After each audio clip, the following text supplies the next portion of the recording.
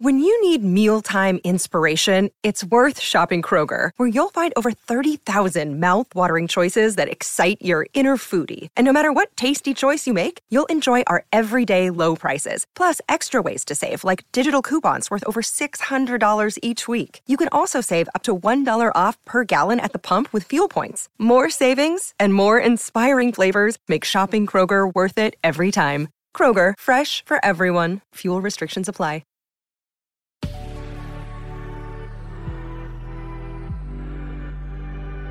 Good risings, I'm Colin Bedell.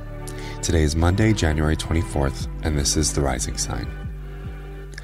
Okay, so by the time you listen to this, because it's either going to happen at 4:53 a.m. Pacific Standard or 7:53 a.m. Eastern, depending on where you are in the time-space continuum, the planet Mars has entered Capricorn until March 6th. So, interestingly enough, folks, there's actually 3 significant transits, including this one, that are in the sign of Capricorn. So, I think it'll be really interesting that we're getting a crash course happening this week, what's going to emerge over the next few weeks and months. But first, let's just talk about Mars, and then we'll talk about it in Capricorn, because I like to break it down by planet, and then what it means to have this planet transiting through a zodiac sign. So, Mars, as the way I look at it, is our planet of wanting, desire, freedom, and agency. It's also our planet of eroticism. It's our planet of intimacy and sexuality.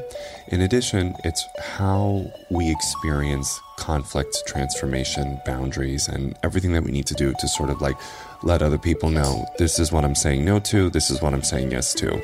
What are you going to do about that, right? So Mars is not just the planet of fornication and fighting. I really do believe it has so much to do with what it means when we're fully alive, what it means when we're really excited, when we're pursuing something that we're super passionate about. It's that wanting, that desire, that life force, the way that the ancient, it's funny as I screamed life force, I'm like, life force, wow! Clearly Mars is working through me now, okay? So I mean, the way that the ancient Greeks used the term eros, meaning life force. Mars is eros, okay? In Capricorn, we're going to find life force through all Capricorn things while Mars is transiting Capricorn, like systems, emotion regulation, career ambition, and personal development. So Mars in Capricorn is happening at a great time right now because we are all thinking about, all right, who do I want to be? What do I want to do? What level of results do I want to have in the new year? So Mars in Capricorn is really operating at a great time for us to center ourselves in Capricorn-ruled systems around emotion, ambition, and integrity and discipline too. Now, I could probably spend 7 hours talking about Mars and Capricorn, so I'm going to try to simplify it in a way that helps us, because I think Mars and Capricorn is making us understand that it is not our emotions that are a problem, right? We're supposed to feel and normalize what it is that we're currently emotionally experiencing, get curious about the emotion, figure out what it's trying to teach us, right? Emotions are not the problem.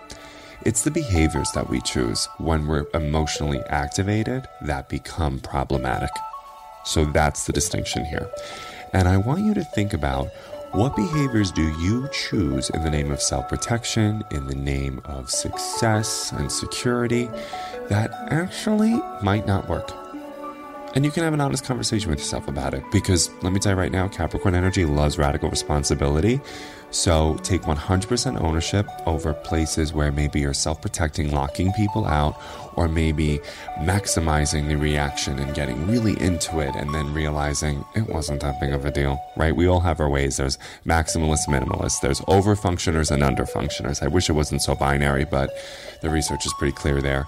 And so I would just love for you to think about how you can manage and move through emotion responsibly with specific behaviors. Now, I'll just give you some quick little tips around that. So one of the things that you can do is begin your day with a self-soothing strategy that inspires emotion regulation by practicing mindfulness, connecting to the breath, getting embodied. Once you feel embodied, you can then know what it is that you're feeling. And then when you're alerted to the feeling because the somatic response told you, ask yourself, how do I manage and move through this emotion responsibly? And if at the very best, you can tell people, I'm not really meant for human consumption in this moment because I'm really feeling a lot of feelings, I'll come back to you when I'm ready. Then you've done the Mars and Capricorn thing. Okay, so remember, Mars in Capricorn is teaching us emotions are not the problem, but it's the behaviors that we choose that could be problematic or could actually connect us really deeply to our inner emotional world.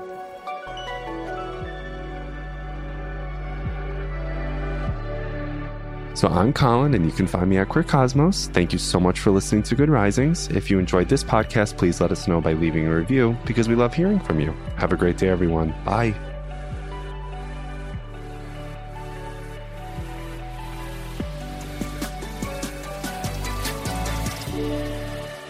Good Risings is presented by Cavalry Audio.